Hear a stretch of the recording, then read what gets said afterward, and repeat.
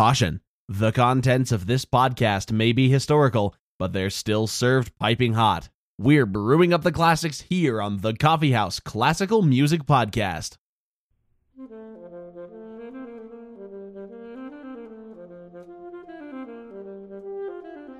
Hello, everybody, and welcome to the Coffee House Classical Music Podcast. My name is Asa.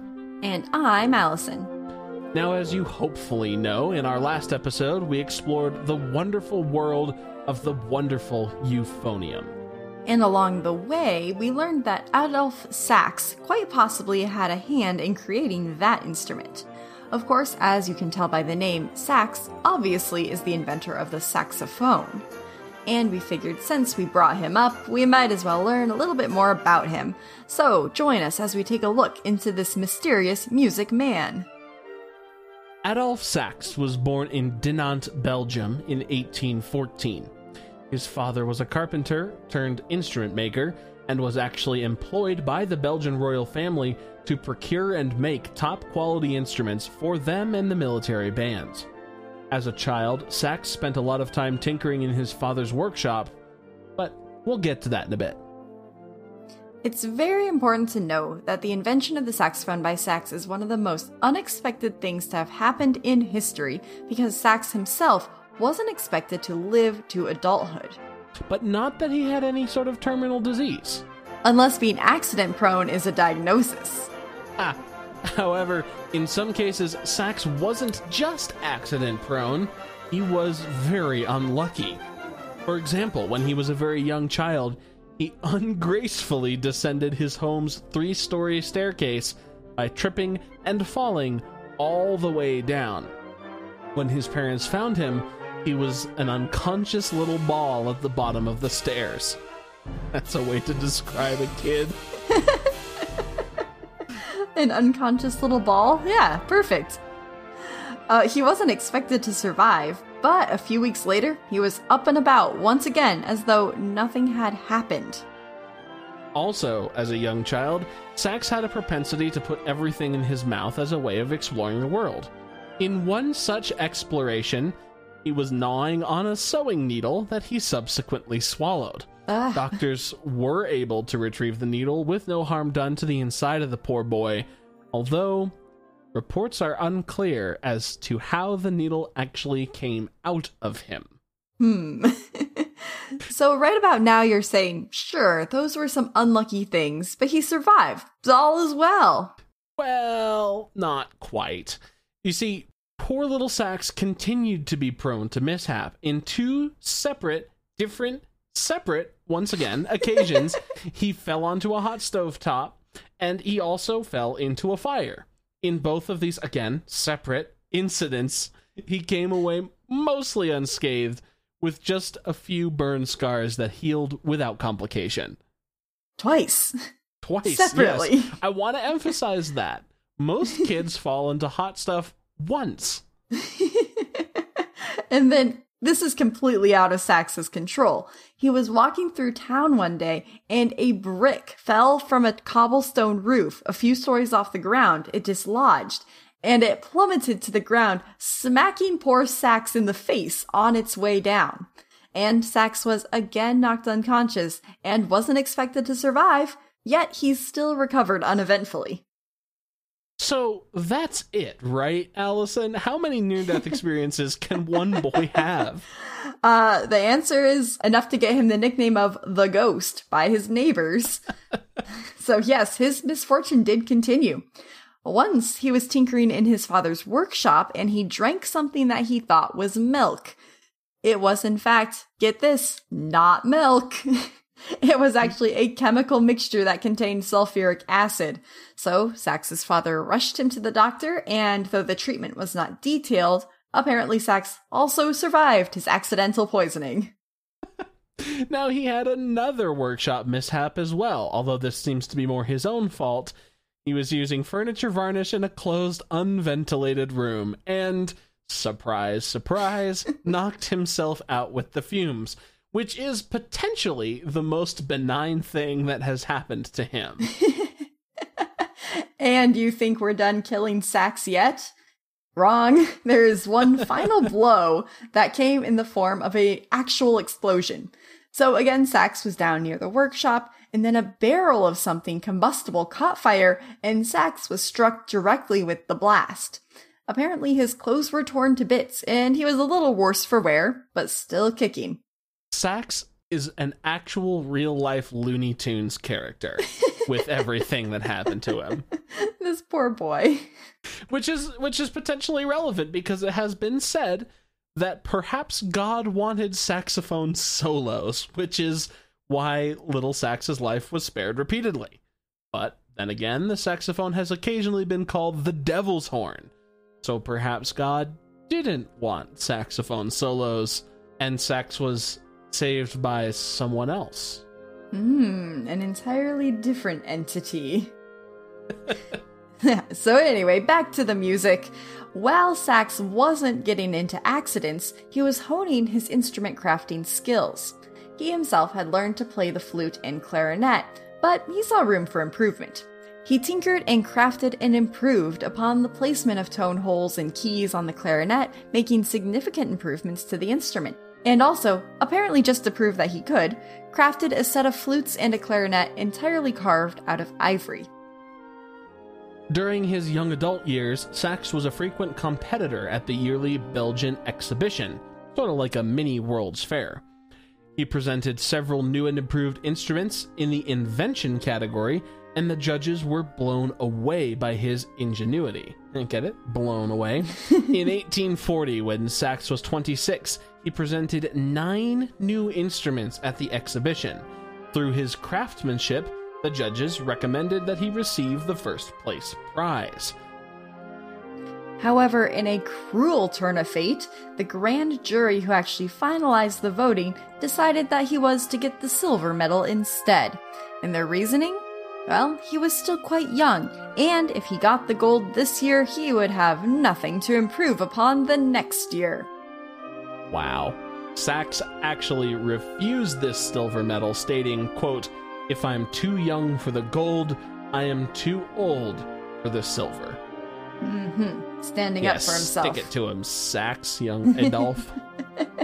So it seems things like this were always happening to Sax in the competitive fields. In the following year at the fair in 1841, Sax actually brought the saxophone to the exhibition. But a spiteful competitor apparently sabotaged Sax by kicking the instrument to the ground when no one was watching, and unfortunately, Sax was unable to repair it in time for judging. That man subsequently went on to be all middle school band directors. What? Every middle school band director I've talked to does not like the saxophone in their middle school band. Oh, yes. Okay. I've heard that too. And their reasoning? We have to learn other instruments first. Yes. You have to learn the clarinet first. That's why I started on the clarinet, was so Same. that I could ultimately switch to saxophone, and then somehow I just kind of forgot about doing that along the way. Clarinet with its sweet tone. That's really where it's at. That was improved by Adolph Sax. Yes. See, Just saying. We're still helping with the saxes here. Exactly. It all comes full circle. It all comes full saxel. That's nothing. Anyways, back to the fair. Fortunately, Adolph Sax had brought other instruments to the show, and this time the jury gave him the same song and dance about gold versus silver. So Sax decided he'd have enough of these small-town games and left for Paris. But before we head to Paris with Sax, let's ask, what made the saxophone so deserving of its should-be gold in the first place? Well, it was the perfect combination of woodwinds, brass, and string sections. Huh? Strings? Yes, actually. So, obviously we have the power of the brass section that was brought out in the material of the instrument, and the smoothness and flexibility of the woodwinds thanks to the reed and key system. The strings come in with the idea that Sax would make several versions of the saxophones, from the bass all the way up to the sopranino, that would span the entire range of clefs, much like the string family from the basses to the violins. So, very useful instrument. Truly genius. Should have been gold at the fair. Should have been gold, yep. The problem is that he'd used up all the gold plating his saxophones. I think they're brass, but okay. Oh, some of them are gold plated. Quite a few ostentatious players. Anyways. So anyway, getting back to sax. Prior to his move to Paris, he'd actually visited Paris several times to start getting recognition for his instruments. In one such trip, he had ingratiated himself to a clarinet player, Isaac da Costa. Sax had showed da Costa his new improvements on the bass clarinet, and da Costa immediately loved the new instrument and adopted the design. Da Costa happened to be a prominent musician in the Parisian music circles, so when Sax moved there a few years later, he already had an in to meet the most important people about town. And one particularly important and lucky connection he made was that of Hector Berlioz.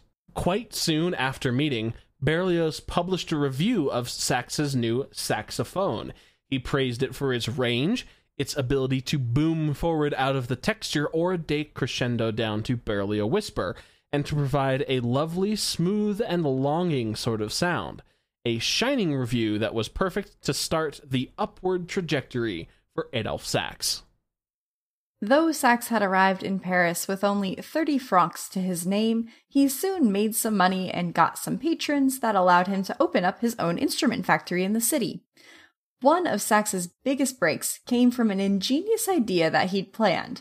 After the French Revolution, the government was seeking to expand the grandeur of their military bands, and Sax proposed an idea to add saxophones to the band ensemble.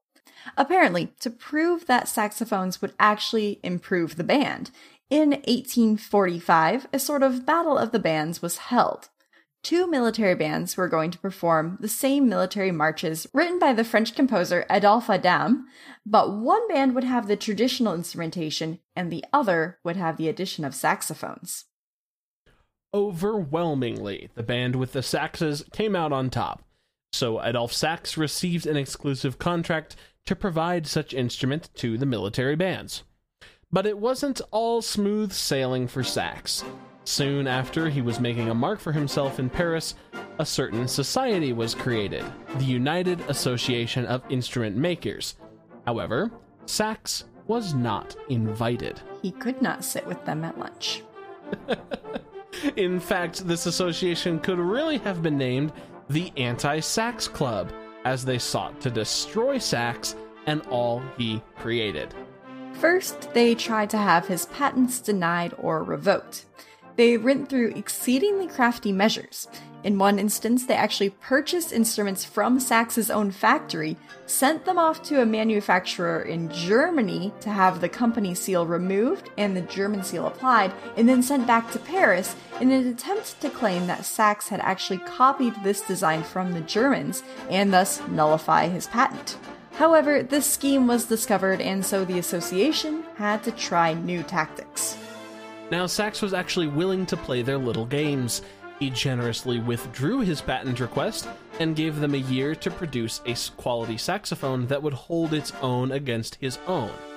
Well, within that year, apparently they failed, so Sax submitted his patent proposal again, and this time it was granted without debate. However, mysterious things still happened to Sax, and he again had to escape death. Once, part of his factory mysteriously caught fire, likely an arson plan from the association. And another time, Sax's assistant was actually shot at, and sources are unclear if this poor man actually survived. But apparently, the bullet was meant for Sax in a botched assassination attempt. This is like a mob crime drama, but it's a saxophone. It's a really cool instrument, Asa. Yeah, but like, so is every other instrument. What were they trying to get? Did they think that the saxophone would make all other instruments obsolete? I mean, he was incorporating everything. The brass, the woodwinds, the strings, as we said. Weren't you paying attention? Yeah, I was, but then... See, the problem is the clarinet's already the best instrument. Okay, true. So, anyways. That is a debate for another time. Exactly. Now, in a twist unrelated to the association, Sachs developed a large facial tumor on his lip. He sought treatment from an Indian herbal doctor who provided him with some sort of tincture, and miraculously, the growth shrunk and vanished, never to bother Sachs again. And so Sachs lived on and continued to roll with the punches. Thanks to the popularity of the saxophone within the military band, the Paris Conservatory actually hired Sachs to be the saxophone professor in order to teach the students how to play this brand new shiny instrument. And he even wrote and published pedagogical books about the instrument. Following the Franco-Prussian War, however, Sachs was let go for the conservatory, and this is when his life's luck began to run out. Unfortunately, he had never been too good with finances, and actually had already declared bankruptcy 3 times. He was only kept off the streets due to the benevolence of the French government to continue to provide him with a small yearly stipend. Sachs apparently died from pneumonia in 1894 at the age of 80. At the end of his life, he was saddened that the saxophone, though well established as a key instrument in the band, had not gained popularity within the orchestra. He feared that his beloved instrument would fade into oblivion, but if only he had lived a few more decades to see the incredible rise of the saxophone into the American jazz scene. I'm sure he would have been happy to know that his instrument found its special niche and isn't going anywhere anytime soon. What an amazing life. I know. Such a lucky man. He's almost like a cat with 9 lives. Great. Yes. No follow-up? I would agree. No, I have no follow-up. Okay. Just like the saxophone, though, we aren't going anywhere anytime soon. Be sure to listen to our previous episode on the euphonium if you haven't already, and tune in 2 weeks from now when we come to you with something new and exciting. Something completely different. That's probably a lie. It'll probably be another piece of music. I don't know. Yeah, that's what we do. We talk about music and instruments and composers and music. Yeah.